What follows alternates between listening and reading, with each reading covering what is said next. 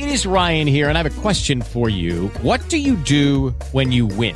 Like, are you a fist pumper, a woohooer, a hand clapper, a high fiver? I kind of like the high five, but if you want to hone in on those winning moves, check out Chumba Casino. At ChumbaCasino.com, choose from hundreds of social casino-style games for your chance to redeem serious cash prizes. There are new game releases weekly, plus free daily bonuses. So don't wait. Start having the most fun ever at ChumbaCasino.com. No purchase necessary. VGW. Void where prohibited by law. See terms and conditions. 18+. The 0-2 pitch. Swing and a miss. Struck him out. The Philadelphia Phillies are 2008 World Champions of Baseball.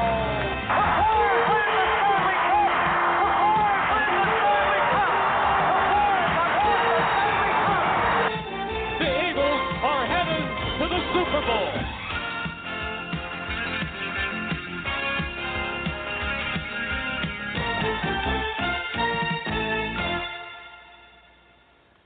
It's Wednesday, October 25th, 2017. Welcome to the Philly Pressbox Radio Roundtable, brought to you by the Irish Rover Station House in Langhorne, PA. I'm Bill Furman. I'll be your host tonight, along with my partner, Jim Chet Chesko. Chet, it was another big week in Philly sports, starting out with Penn State crushing Michigan before a crazed 110,000+ at Beaver Stadium, and ending Monday night with the Sixers getting their first win behind Ben Simmons' triple-double, and the Eagles rolling behind an unbelievable performance by Carson Wentz. Yeah, exciting times on the Philly sports scene, Bill, and Penn State football, of course. And we'll get to all of it on the show, plus Fred Hugo with fantasy football tips, and a visit from the guy who runs Carl's Cards, Mr. Henderson himself. And if we're lucky, maybe later in the show, Bill, you're going to give us all your tacos recipe. Stay tuned. Maybe. Well, as you said, we've got a lot to cover tonight, and we're going to start with the Penn State Nittany Lions, ranked number 2 in the nation, as we said, coming off the blowout of Michigan, and now headed to the Horseshoe in Columbus to meet the Ohio State Buckeyes. With that said, let's welcome WPMT FOX43 sports anchor Andrew Kalista to the Philly Pressbox Radio Roundtable. Welcome, Andrew. Hey, what's up, guys? Thanks for having me on. Really appreciate it. Hey, Andrew, this is Chet. Before we talk football, let's get this out of the way. You and I happen to be from the same area, the coal region of northeastern Pennsylvania, and in fact went to the same high school, Mahanoy Area, although I have just a few years on you, I think. Maybe more than a few, okay. Do you get back to Mahanoy City or Barnesville much these days? I'm dating a Schuylkill County girl, so even when I moved to Virginia for my career, lived in State College, I was still commuting back and forth a lot. I go back to see my mom and dad a lot. My sister's still back there. So I try to get back two times a month about. You know, it's only a short commute up from York, Pennsylvania, and I still get a good deals at the local golf courses where I used to work. So I'm absolutely going to take advantage of that on my off days. Nice. I love it. All right, Andrew, Penn State. Relatively easy win over Michigan last weekend at Beaver Stadium. Were you surprised the Nittany Lions won that one as easily as they did? Well, part of me is a little bit surprised, and I'd say 60% of me, I actually expected it to kind of go the way it went, just because you look at how Michigan has been playing every single week. To be honest with you, they have a defense that is so stout, and I know it's hard for people to maybe believe that after what Penn State did to them. But if you're a Penn State fan, look back to the 2004 Penn State football team. That was a very stout defense. I think they only had 2 games where they gave up more than 24 points on the season, but the offense was just atrocious with an injured Zach Mills and rotating in Michael Robinson. I mean, that's kind of what Michigan is going through, except with a much, much better offense. And that being said, I mean, John O'Korn, he did some nice things, but you just knew from the way Michigan played Indiana, from the struggle that Michigan had against Purdue, Penn State has a very, very good defense, and I think a lot of people undersold that defense going into the game. But when you watch them week in and week out, you see that pretty much this season, the only thing they've given up is 3 big plays to Iowa. I mean, that's the only thing that the Penn State defense has given up. So it wasn't shocking that they were able to jump on Michigan like they were. It also wasn't shocking that Michigan threw a haymaker right back at them. I thought Penn State would win by 11. I didn't think it would be quite as bad as it was, but I was pretty confident in them covering the spread. Well, Andrew, we'll talk some more about the details of that Michigan game, but we've got Ohio State coming up at the Horseshoe, as we said, and I am 100% with you. I don't think this Penn State defense is getting near enough respect, and as the bookmakers have it, Penn State going into Columbus a 7-point dog. I find that to be a lot of points. I think it's a lot of points. I think if it's a night game out there, an 8 o'clock start, I would say the Horseshoe is worth a touchdown at night. I think the Horseshoe is worth about 4.5 to 5.5 points for a 3:30 game. That being said, I think there's a lot of hype, and I know Vegas likes to call it the experts and everything else like that. I think they might be buying into Ohio State pretty much hasn't played anybody since Oklahoma. I mean, they're beating up on UNLV. I know what Army gave Penn State fits in the James Franklin era, but really, when you have the athletes that Ohio State have, you should put up those points. Maryland is trash. They'll always be trash. I don't care how much money Under Armour throws into them. They're just a trash football program. So I don't put any stock into what that's been done. Now, that being said, I do expect Ohio State's offense to be able to put up some points on the defense that I just talked about with Penn State, just because they do have athletes. In no way, shape, or form do I expect Penn State to be able to do what they did to Michigan's offense. But at the same time, Ohio State and Penn State, they do a little bit kind of play things closer to the vest. Even last year, I thought Ohio State's offense should have put more up. The year, 2 years before that game, the one where Anthony Zettel had the pick, I think Ohio State had the horses to put a lot up on Penn State, and yet there were still plays made by the Penn State defense that got them back into the game and send it into overtime. So I think it's a challenge for Penn State, but I definitely don't think right now, I don't have the feeling that it's 7 points. If I was making a book or I was taking bets on the side, maybe I could start a business after this, I'd probably have it at 4.5 points. Andrew, you've been watching Saquon Barkley closely all season, like all of us. Is there anything this kid can't do? No, I don't think so. Outside of him actually standing in a pocket and maybe running a pro-style offense, I don't think he could do that. But then again, I don't think James Franklin and Joe Moorhead could do that right now either. So the things that he's doing is great. I was up and I had a great long conversation with Brad Spider Caldwell, the longtime equipment manager, the week of the Indiana game, and I'm sitting in his office and I'm looking at things, memorabilia from the past running backs that are in there, Larry Johnson's spike, Kajana Carter's football jersey, and things like that. And I don't think there's really a person alive to really judge Penn State and individual players better than Spider Caldwell. And he looked at me and he goes, "Listen, we were having a conversation, me and Bob White," he said, "and we were talking, he might be the best athlete ever to play at Penn State." Now, I mean, just let that statement sink in a little bit, because when I think of the best athlete ever to play at Penn State, I think 44-inch vertical leap LeVar Arrington. I mean, maybe not the best football player ever at Penn State, but by far and away, at least in my lifetime of 1986 and forward, I think of him as the best athlete. Spider is putting Saquon Barkley in that category, and I think that says a lot, and there have been tremendous athletes that have come through Penn State. Well, as a follow-up to that, we had Blair Thomas with us right around Christmas time before the Rose Bowl last year, and we asked Blair who was the best running back of the whole bunch. Now, not total player, but best running back, and he said Saquon Barkley, and Chet and I kind of shook our heads a little bit. Then we saw the Rose Bowl, and I think he separated himself that night from the pack and has done nothing to disappoint since then, that's for sure. I think it's a very valid statement. I know I'm a millennial, and we like to gravitate to everything here in the now is always the best ever, and my generation doesn't have a good historical perspective when it comes to things. I know I talked to Kajana Carter out at the Rose Bowl, and I view him as the gold standard of Penn State running backs, just because he had the top gear speed that he was never going to be caught from behind.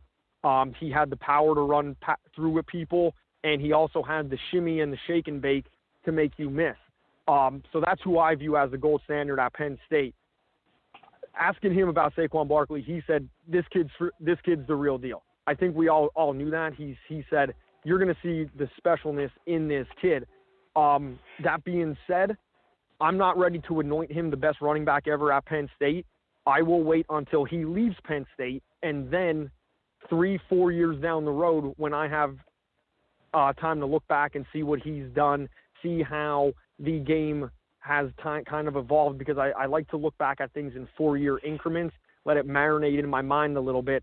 That's when I'll play Saquon Barkley. But I'll tell you this, to me, without a doubt, right now he's in the top 3, just because I think he has the ability to have the power of Curtis Enis, not as much power, but the power of Curtis Enis. He has the shake and bake to make guys miss. He has the athletic ability that I don't think any other Penn State running back has had. He has hands like Pittman, and he's able to run screen routes and passes out of the backfield. I think like Larry Johnson was able to, because I think he was tremendous. He could get vertical like Mike Archie used to back in 1994. I think he throws the ball better than Mike Archie, who, by the way, had a higher quarterback rating than Kerry Collins in 1994. Just a fun little stat I like to throw out there. But I think when it's all said and done, there's a very good possibility he's number 1. I think right now, though, I'll keep him behind Kajana Carter and Kurt Warner. And it's not that I'm not saying he's not as good. It's I want to see his complete time at Penn State, and then I want to wait a couple years till after he's gone, and then I'll make my definitive decision on where I put him. Good deal.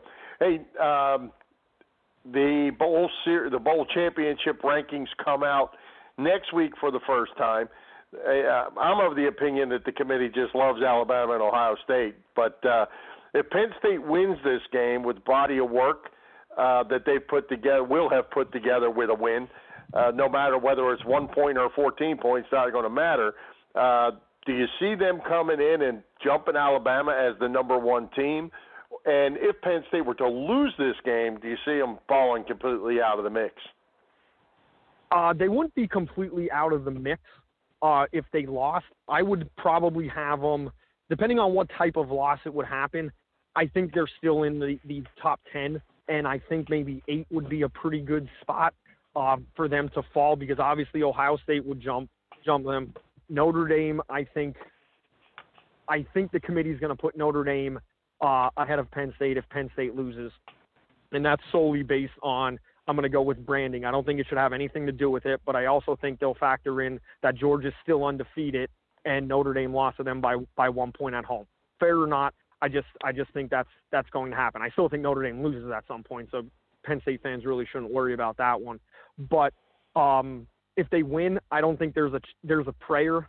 There's a Harbaugh's visit to the Pope prayer that Penn State gets to number 1 over Alabama in the college football playoff line. And I don't really think that Penn State fans or people could argue that. I'm a big guy that is, yes, we're here and we're in the now, but at the same time, Alabama's been there. They've advanced to the championship game. Yes, they lost to Clemson last year. The year before, they won it. These guys have been through it. And have they given you anything to say they are not the best team in the country? I don't think you could make that argument. And like Joe Paterno used to say all the time, if a team's undefeated, they're number 1. And if they were the defending national champions, they should start the next year as the number 1 ranked team, because you are the man until you're beaten. And Alabama hasn't been beaten. Clemson probably should have started the year number 1. They got beaten. Alabama naturally jumps up to that number 1 spot.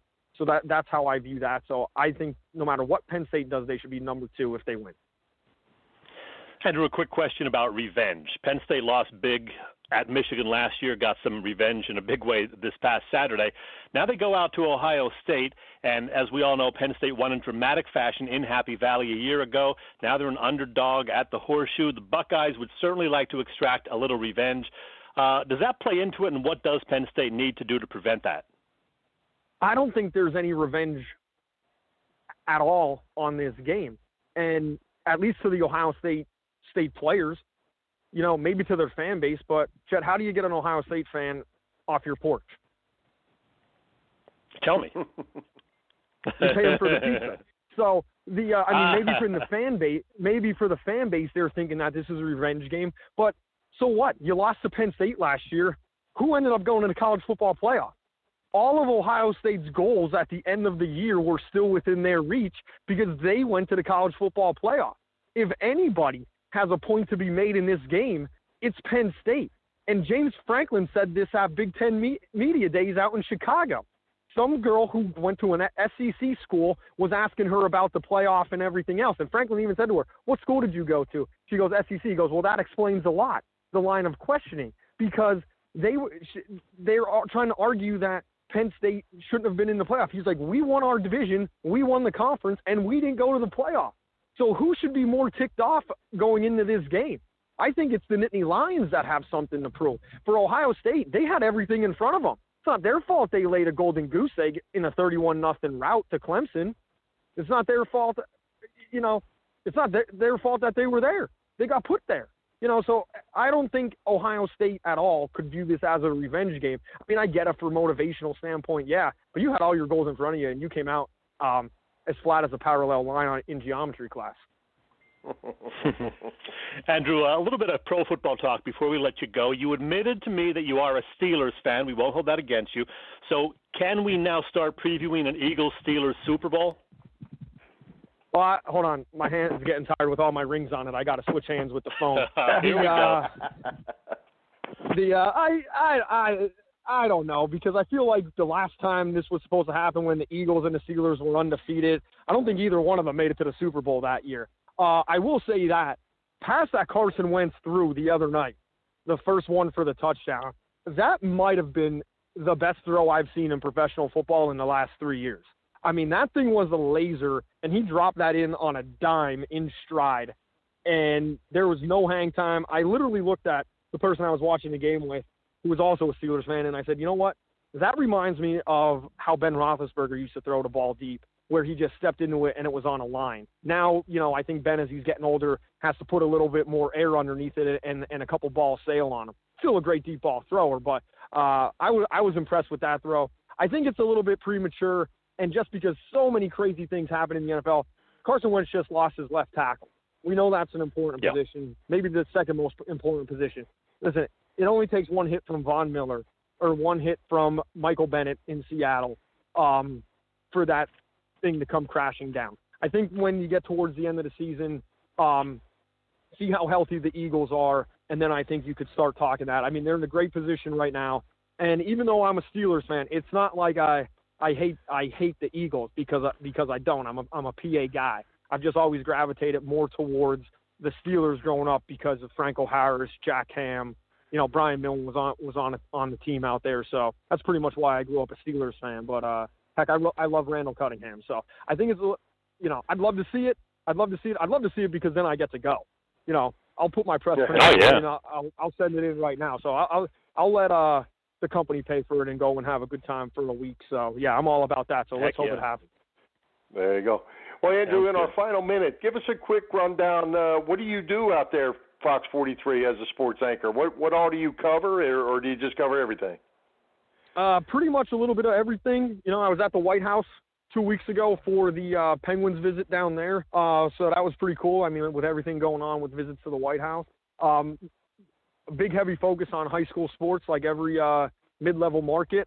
And then we try to cover the Eagles, the Steelers, Flyers, the Sixers right now. I mean, we're at least getting highlights. I mean, we don't get out to those spots because it's a little bit of a drive.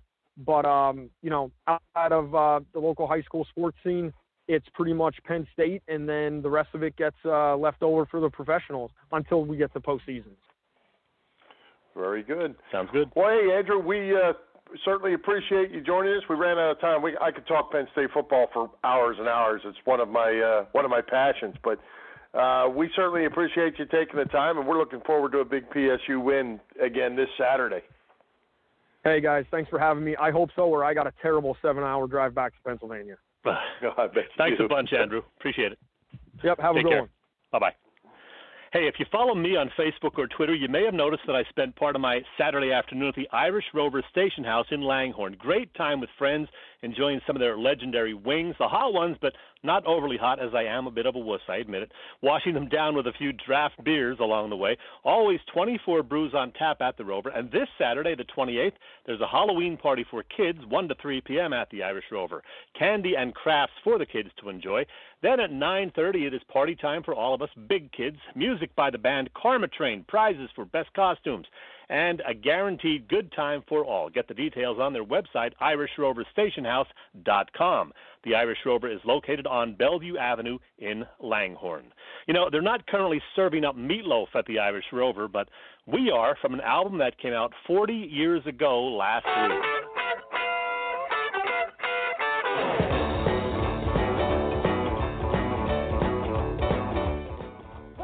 And I'm going to tell you, that is one of my favorite albums from, unfortunately, 40 years ago. Yeah, can you believe that? 40 years. Unbelievable. But we're going to go from one piece of music to another because it's time for our pal, Fred Hugo, to join us. So we got to give him the proper introduction, a little bit of music. Here we go.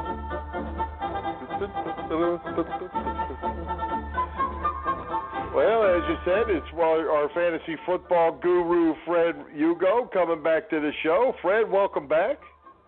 What's going on, guys? This is my final show as a single man. Well, you know, I was going to say, last week we talked to you about the Zamboni. The week before that, we talked to you about Vegas. Next, soon we're going to be talking to you about being a married man. You got all kinds of side action going on. Yeah, it's fun. You only live once, right? I hear you. Hey, don't use the words side action to a guy who's about to get married, Bill. Somebody might take that the wrong way. I have no idea what you're talking about. Neither do I. Let's talk football. All right. Well, hey, Fred, let's talk who's in and who's out this week of fantasy football. Then we're going to get on to just a couple picks. And, Fred, let me jump in, Fred. I want to ask, have the injuries to guys like Rodgers and Beckham in recent weeks played havoc with fantasy rosters? And if so, you know, what is going on and who do you sit and who do you play? Yeah, that's a huge factor, and I actually have Aaron Rodgers. So we had to rush it last week, but that was going to be a good thing I wanted to talk about because you got to, if you don't have a backup quarterback on your waiver wire, you kind of got to stream it and see like, hey, what are the matchups? Like, for example, last week I picked up Tyrod Taylor because he had a good defensive matchup, and he ended up scoring me 21 points to help that out. So that's kind of what you got to do when you deal with injuries. But as far as this week goes, starting at the quarterback position, and I hope I don't jinx him. I certainly didn't jinx Ertz last week, but I'm going to have to – I've been avoiding doing this, but even with Peters out, I'm going to have to go with Carson Wentz. He is on fire. We all like him because he's an Eagle, but on just statistically, he's 11 touchdown passes in 3 weeks. His touchdown-to-interception ratio is 13-3. He had 40-plus fantasy points last week, and he's going to go up against a 49ers defense that gives up an average of 24 fantasy points a game to opposing quarterbacks. They rank 31st out of the 32 NFL teams. He's definitely a must-start this week. Peters is a little bit of a concern, but I still think he puts up at least 20. As far as quarterback to sit, I'm going to go ahead and sit Matthew Stafford. He threw for 312 yards, 3 touchdowns against the Saints 2 weeks ago. They're coming off a bye. ESPN has him projected around 20 points, but I'm going to say sit him this week. He's going against the Steelers defense that ranks 2 against fantasy quarterbacks. They have a great pass rush. They haven't given up. They've only given up 6 touchdown passes all year and never more than 250 yards to a quarterback, so I would sit Stafford. At the running back position, and this might be his coming out party finally, I'm going to start Joe Mixon against the Colts. Prior to the bye, he had 3 weeks of between 15 and 18 carries straight. And then last week, he was having a good first half. He had like 7 carries for 48 yards, but for some reason or another, the Bengals went away from the run completely in the second half. So I expect them to run a lot more against a Colts defense that's given up 170-plus yards the last 2 weeks to running backs. I think Joe Mixon might have a really big day. As far as running backs to sit, I'm going to go ahead and sit Lamar Miller at the Seattle Seahawks. He hasn't had a game all year over 100 yards. He does average a lot of touches, but he's facing a Seattle defense that besides they had 2 rough weeks early in the year, I believe weeks 2 and 3, they give up around 60 yards or less to the running back, so I'm going to go ahead and sit Lamar Miller. At wide receiver, I'm going to try this again. I was wrong last week. I said to start Demaryius Thomas. He had a great matchup. He ended up with 2 catches for 9 yards, but the Broncos didn't seem to do well at all anyway.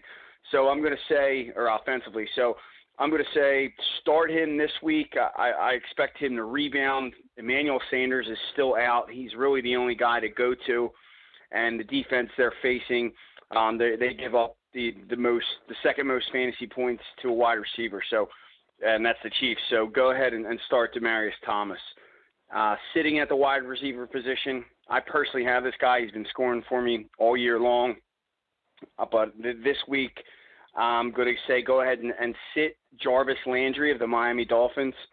He has 3 touchdowns and 20 catches in the last 3 weeks, but it's a Thursday night game. I like to stay away from Thursday night players for the most part, and the Ravens have allowed the 3rd fewest fantasy points to wide receivers. You got Matt Moore at quarterback, so I'm going to say sit him, or at very least start him at as a 3rd wide receiver or flex, but I would sit him. At the tight end position, go ahead and start Hunter Henry of the San Diego Chargers. He's been coming along the last few weeks. 2 weeks ago, he had 4 catches for 73 yards. 2 weeks ago, he had 5 catches for 90 yards. And then last week, he came back with 4 catches for 73. He's got a good matchup against the Patriots defense because fantasy-wise, they give up about an average of 13 points a game to the tight end. So he should have a solid week. As far as tight ends to sit, I'm going to go ahead and sit Cameron Brate of the Tampa Bay Buccaneers. He's 4th in the league as far as PPR scoring goes. As far as tight ends, he's ranked 4th. Last week, he had 6 catches for 60 yards. But he's facing a Panthers defense they're pretty good against the tight end. They even were able to stop Zach Ertz. He had 2 catches in that game Thursday night, if you remember. He only had 2 catches for 18 yards. The only reason his statistics were so high is those 2 catches just happened to be touchdowns. So they pretty much keep the tight end under control. I would keep Cameron Brate on your bench, and Howard had a good week last week on the Buccaneers as well. I'd probably stay away from jumping on him as well. As far as defenses go, I'm going to start the Vikings defense versus the Browns. When teams travel to London, that always concerns me a little bit. It seems like it ends up being a crappy game or a game that doesn't go the way you kind of expect it. But they're facing the Browns, and I think it doesn't even matter who they're starting at quarterback. I'm pretty sure they went back to Kaiser, but whoever the quarterback is, they're probably going to turn the ball over. The Vikings have a solid defense to begin with. That's a great matchup for them. As far as defenses to sit, I'm going to sit the Chicago's Bears defense, who they've really been killing it the last few weeks. 3 touchdowns defensively in two weeks, which is a lot touchdown-wise, and they're averaging about 20 points over the last 3. The teams they faced, though, are Minnesota, which they don't really have a quarterback there. He's injured or banged up. I forget if Bradford was in or not. Baltimore, and then Carolina with a struggling Cam.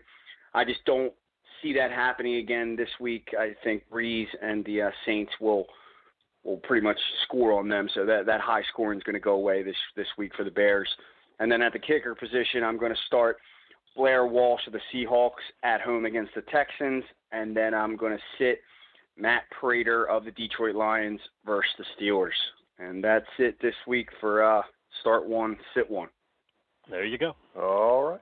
Good stuff. How are you doing in your leagues, okay? Yeah, I just got back into first place last week. Yeah, I'm pretty much – well, there's one league I'm not doing great in, but that's a different style of scoring. I'm actually learning how to play that type of league this year. But, yep, doing well. All right. Well, hey, before we get to our picks for the week, Chet, we all had the same picks last week, so we all did the same. But how are our records doing? We haven't talked about records for several weeks now.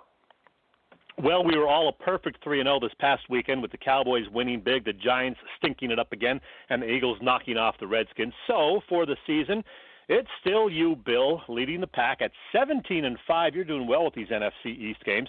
Fred is 2 games off the pace, still at 15-7. And I'm continuing to hold up the rear at 13-9. But, hey, still in the hunt, still more than half the season to go. All right. Okay, only 2 games to pick this week in the East. Dallas at Washington. Dallas is -2. And then the Eagles hosting the 49ers with the Eagles -13 in that game. So let's talk Cowboys-Redskins. Fred, you're up.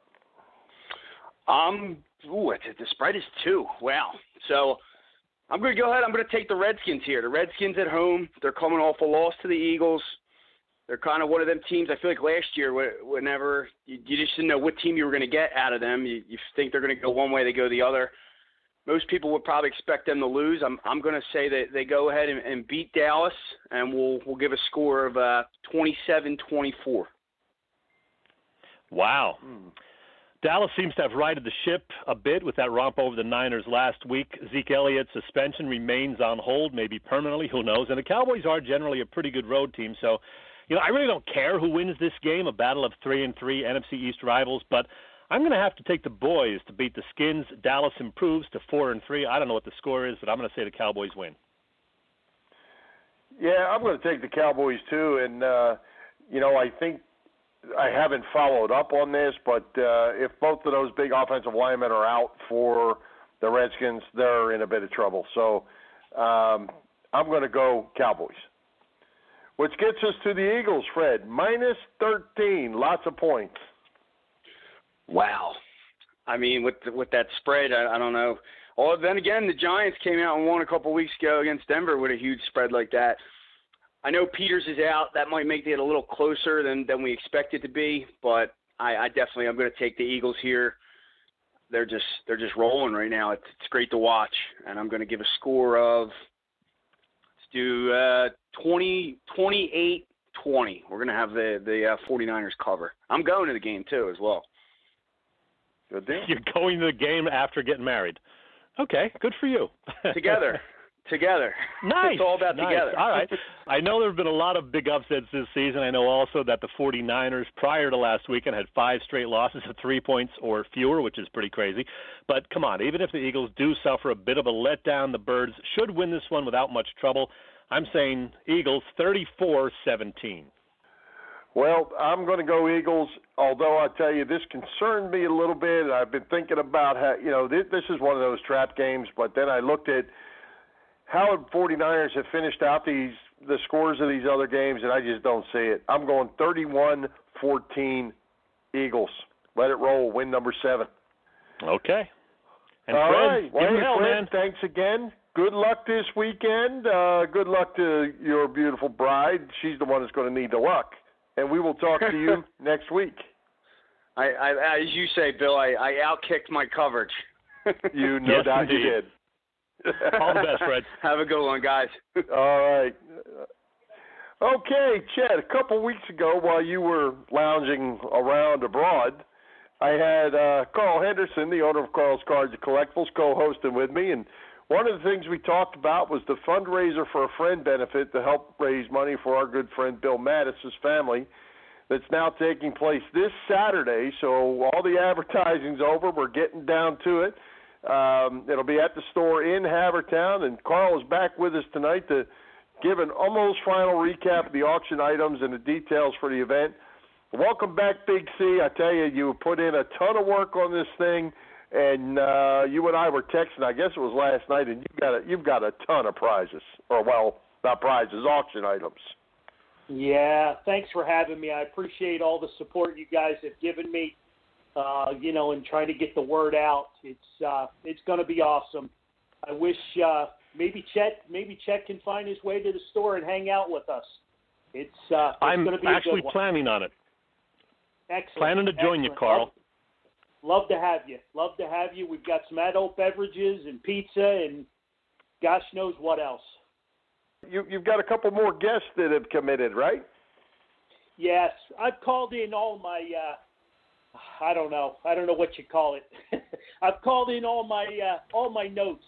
But we've got a legendary voice of the Flyers. I think it's 46 years he's been doing the voice of the Flyers, Lou Nolan. We've got Hall of Famer Bernie Perrant. And one of the Broad Street bad boys, Bob the Hound Kelly. So, yeah, we're excited. You have a lot of great auction items. Can you run down some of those, some of the things that you put out on Facebook and, others that you might not have advertised yet? Yeah, we've got over 60 items, either silent auction, live auction, or raffle. We've got something for everybody. We've got gift baskets for the ladies. We've got jewelry for the ladies. So, guys, make it a family affair. Bring the kids and wives, and it's going to be a good one. We've got some great items. We had a very generous donation of a Claude Giroux game use stick that's sure to bring, some good money. Or there's so many items that somebody's going to walk away with a deal for sure. We've got Flyers tickets. We've got legendary Flyers jerseys from Lindros to Brian Propp, Tim Kerr. I think my friend there, Bill Furman, might have his eye on something there. He does. He for sure does. Gosh, we've got so much. We've got so many items. Penn State is well represented.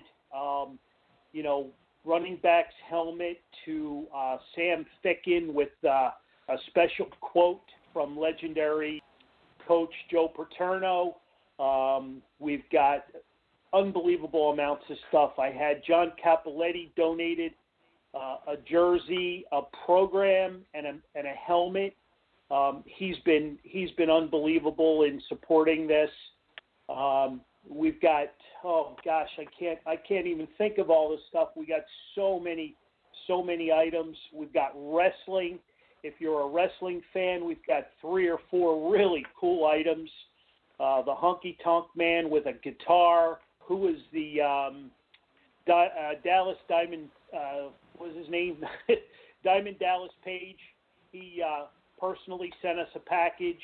It's just unbelievable, the amounts of stuff, and people have been so supportive. Well, hey, Carl, when you and I were talking during the week, you were telling me a little bit about the setup. Now, you're going to have a setup outside, right? And I assume Correct. Hopefully the weather is going to be cooperative. You're going to have a setup outside there at the store as well as inside, right? And everything's going to be on display. Correct. Of course, you're going to have all your pizzas and beverages and guests and all that as well. You're going to kind of cover the neighborhood? We hope to cover the neighborhood. I'm hoping the weather holds out for us.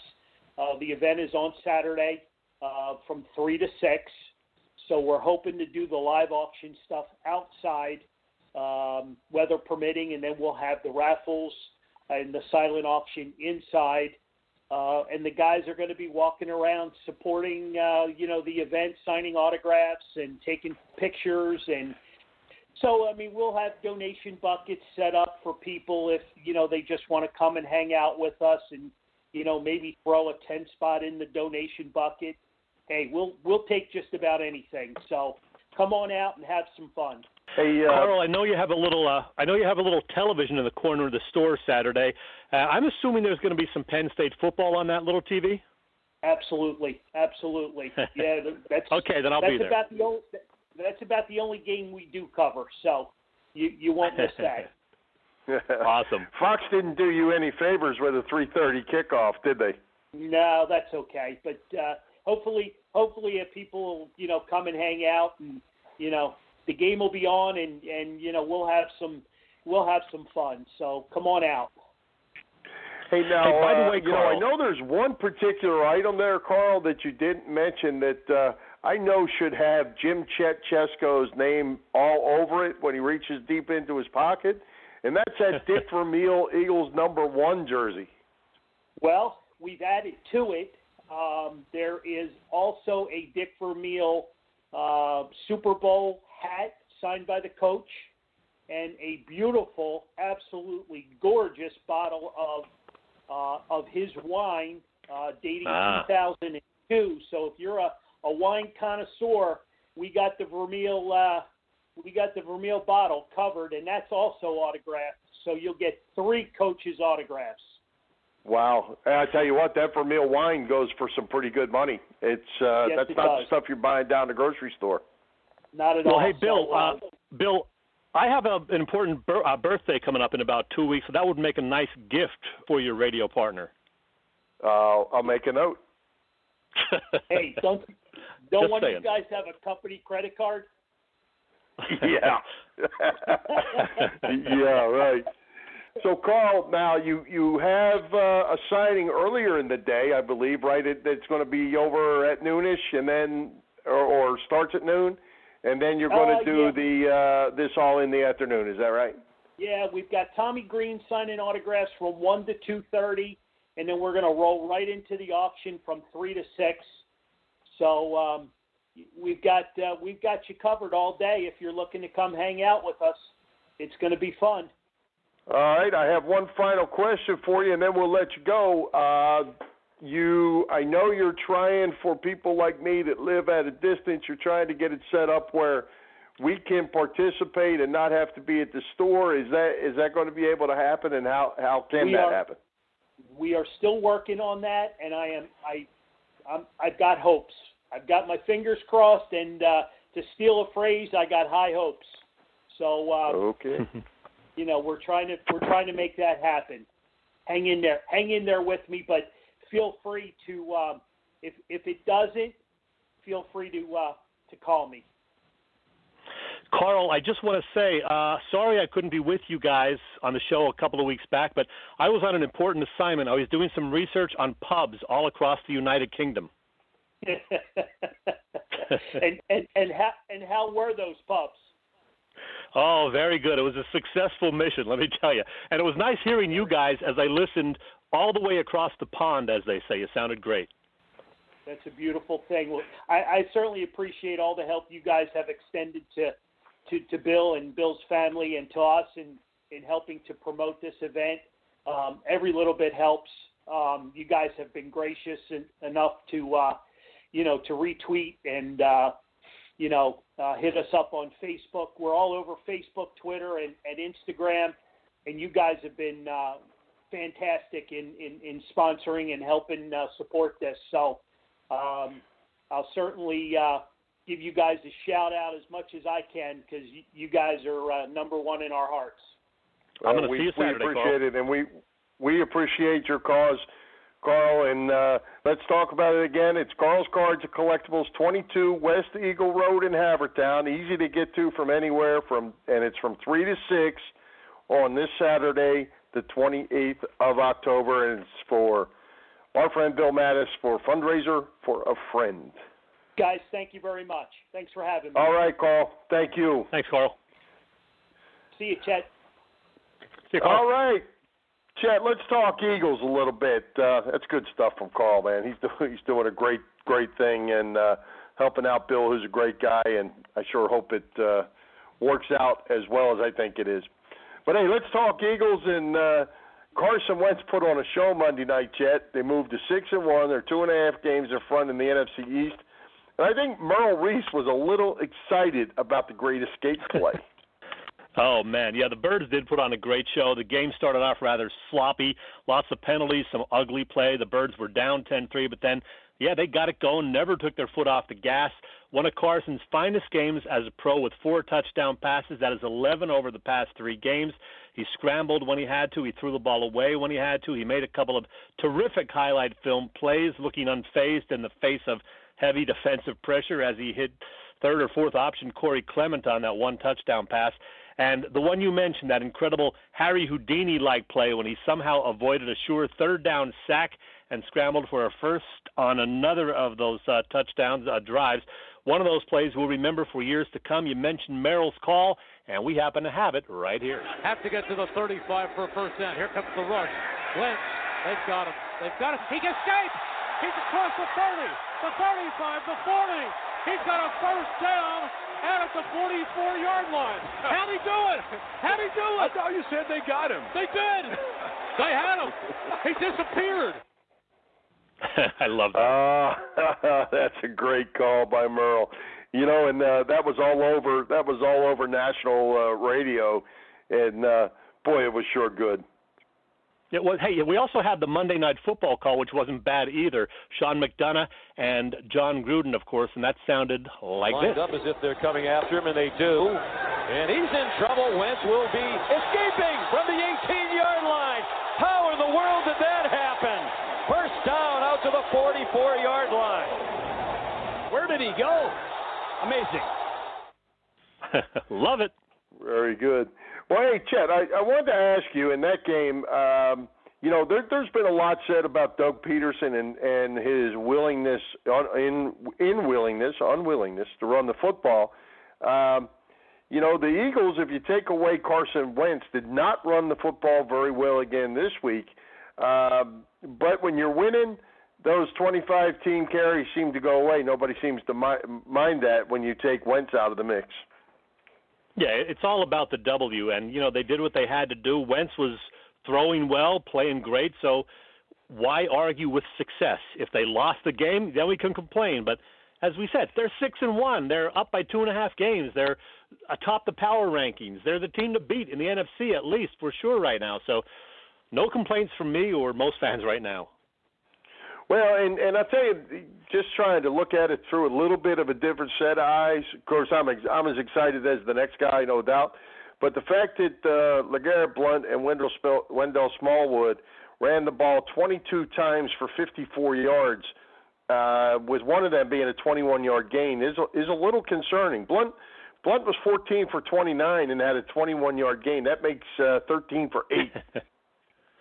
That's not very good. That is not good at all. And, you got to worry now because they lost Jason Peters, as we said. You got a new guy coming in. They're probably going to keep Lane Johnson at right tackle from what we're hearing. That's not definite yet. So we'll see how they do with that big change at left tackle. And then you got to worry about the defense also losing Jordan Hicks. So a couple of concerns for sure, but they should get by this week. The Niners are not real good, and you got to hope that they, get these other guys going, the Halapuli Vaitais and on defense, Joe Walker and Najee Good, get them ready to go because it's always next man up, like we say. Yeah, well, and, the Vaitai situation doesn't worry me as much. I think he's going to be just fine over there. Is he going to be Jason Peters? No, certainly not. But that one doesn't bother me. The linebacker situation, as I said way back at the very beginning of the year, the depth of the linebackers really concerned me. I don't know what the latest is on Michael Kendricks, but they certainly need him back because they've still got to fill a hole that Hicks has created now, and they need Kendricks and Branham, who's playing like a madman. They need both of them back. I'm thinking Kendricks will be back because they said it was pretty close Monday that he would be back for this past game. So I got to think with another, 5 or 6 days in between that he will be good to go. That's, just my speculation. I don't know anything for sure about that. Well, and one final thing on the Eagles, if we'll move on, is, you win this week, which is certainly a winnable game, and you win next week against Denver that's winnable. You're 8-1. You have the 1964 Phillies crash to not make the playoffs if you're 8-1. Yeah, that's true. Then you go into the bye, you get rested up for Dallas and beyond. So, I think back to, I guess it was 94, Rich Kotite and company when they were 7-2, then proceeded to lose their next 7 games. But that was a different team, certainly a different coach, and I can't see anything like that happening again. This is a different team. They are focused, and I think they're more talented than that 94 team, to be honest. Absolutely. And they didn't have number 11.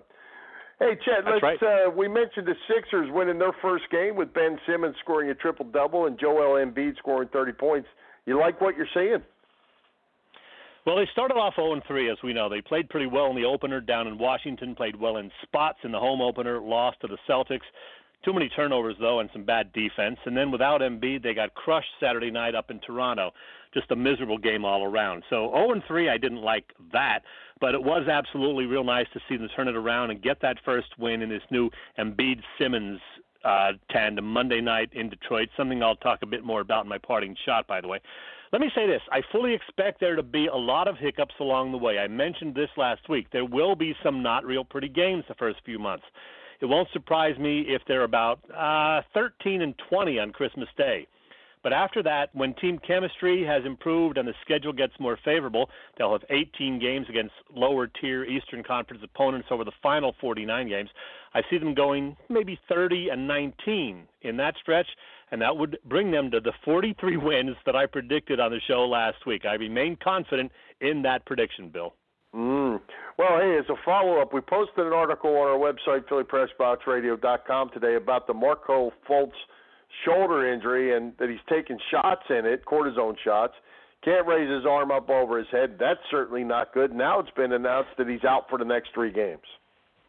Yeah, I'm never going to go to the Sixers medical staff for any problems, I'll tell you that, because I wouldn't trust them with the handling of it, and then I know the PR folks will almost certainly put out bad info about it if they say anything at all. Unbelievable. I mean, it was obvious Fultz had something bothering him, so why the heck wouldn't this team, which has traditionally been overly cautious with any sort of injury, give him time to recover before throwing him out there as a rookie and letting him look like a kid who was attempting his first ever free throw?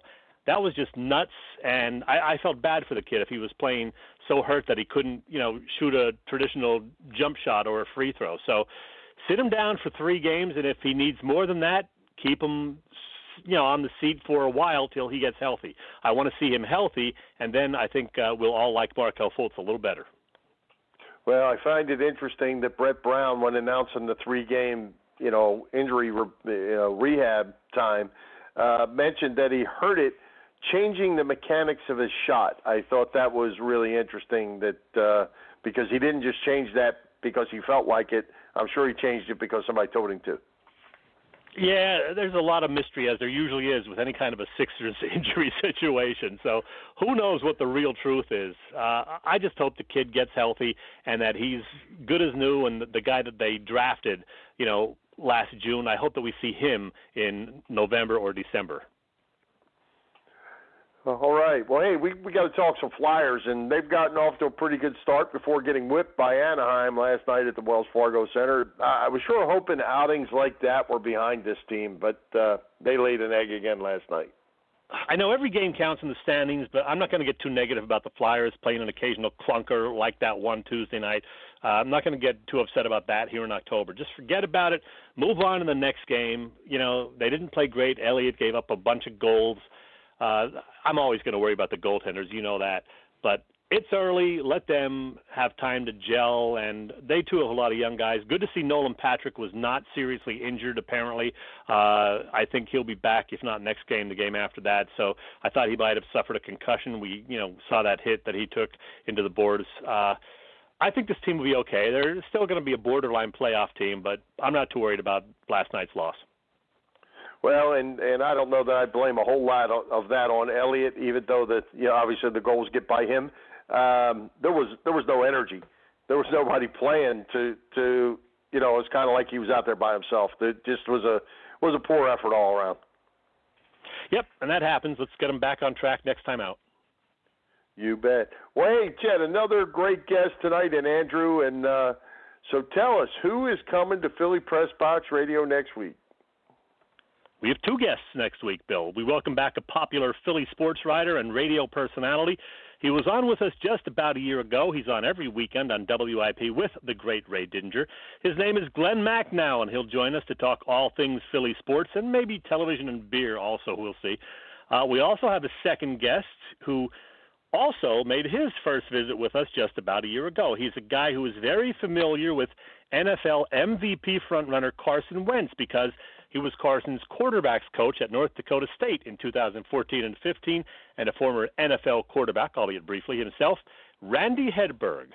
Interesting. Well, I'll tell you what, I'm excited to talk to Randy because he has a defensive back from Lake Gibson down here in Florida that is a freshman up there, and he's also got a quarterback from Lakeland High School that is a freshman that they came down here and recruited into Florida. So it'd be interesting to talk to Randy about that as well. Interesting, absolutely. And by the way, their team is on fire once again, North Dakota State, 7-0, and they're winning by like 30 points every game.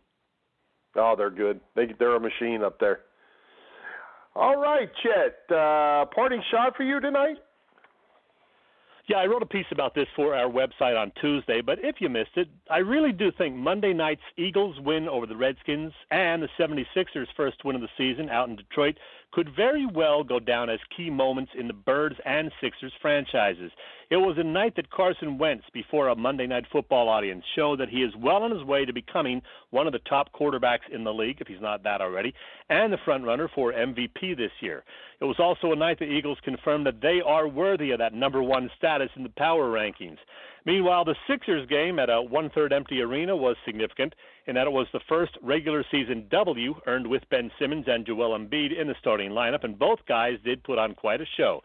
Simmons, that triple-double, and JoJo with 30 points and 9 boards, not to mention a willingness to venture into the low post much more often than he did the first 2 games he played. Just one game, I know, but in my view, it was a sign of things to come in this new era of 76ers hoops. So enjoy the next decade watching Wentz, Simmons, and Embiid. It is going to be a fun ride. Yes, it is. Hey, Chad, parting as shot you know, from you. my parting shot. I have a parting shot tonight, and as you know, I'm not one to get overly excited about teams and particularly players. I admire their great talents, but usually through coaches' eyes and not fans' eyes. Well, that has changed. The Eagles now have a quarterback that has hit this town like no other athlete I can remember in my lifetime. Not only is the 6'5" redhead an imposing player on the field, the 24-year-old is far beyond his years off the field. His impactful story, The Delaware Destroyer, about befriending young Lucas Custer, is indeed special and came right from the heart. But there's a lot more. Wentz already has a foundation, AO1. AO1's mission is to demonstrate the love of God by providing opportunities and support for the less fortunate and those in need. Carson Wentz is already being recognized by many of those that have been through the great sports town of Philadelphia. Twitter blew up after the Delaware Destroyer piece with tweets from Reese Hoskins, Shane Victorino, Mike Trout, and many more about representing the city. Philly sports fans have been waiting a long time, maybe forever, for this kind of guy. Sit back and enjoy the ride. Hey, I am so glad you said all that because, you know, as I saw that get-together Monday, the piece that ESPN did on the young boy and Carson and the kid's family, I thought, boy, that would make a great parting shot. And then I totally forgot to even, follow up on it. So I'm so glad that you did it. That was awesome and certainly a great moment for Carson Wentz, proving that he is a class guy. Well, and, I said to my wife as I was sitting there watching the game on Monday night when I saw Zach Ertz give him that ball after the touchdown. The first touchdown from what's his name, my mind's slipping, was his first touchdown of his career. So he was keeping that ball. But the second touchdown went to Ertz, and Ertz immediately gave that ball to Wentz. I said to my wife, that ball is going to that family. I guarantee it. And sure enough, Wentz went back, met with that family again after the game. And, it's just, I've said this all the time, the power of the athlete when it's done right is just something special. You know it.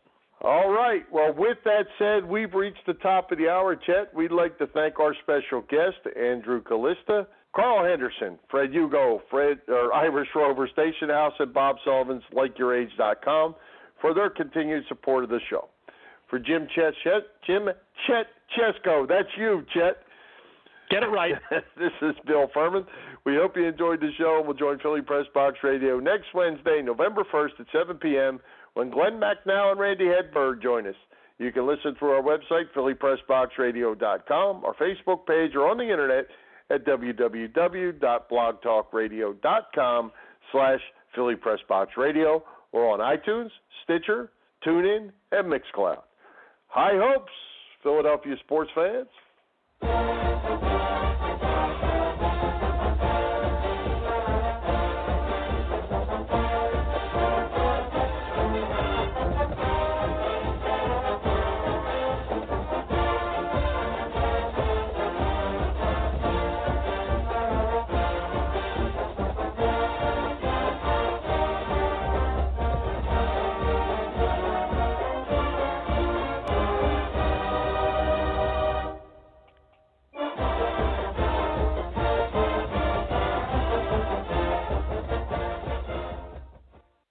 Step into the world of power, loyalty, and luck. I'm gonna make him an offer he can't refuse. With family, cannolis, and spins mean everything. Now, you wanna get mixed up in the family business. Introducing The Godfather at ChumbaCasino.com. Test your luck in the shadowy world of The Godfather slot. Someday, I will call upon you to do a service for me. Play The Godfather, now at ChumbaCasino.com. Welcome to the family. VGW Group. No purchase necessary. Void where prohibited by law. See terms and conditions. 18+.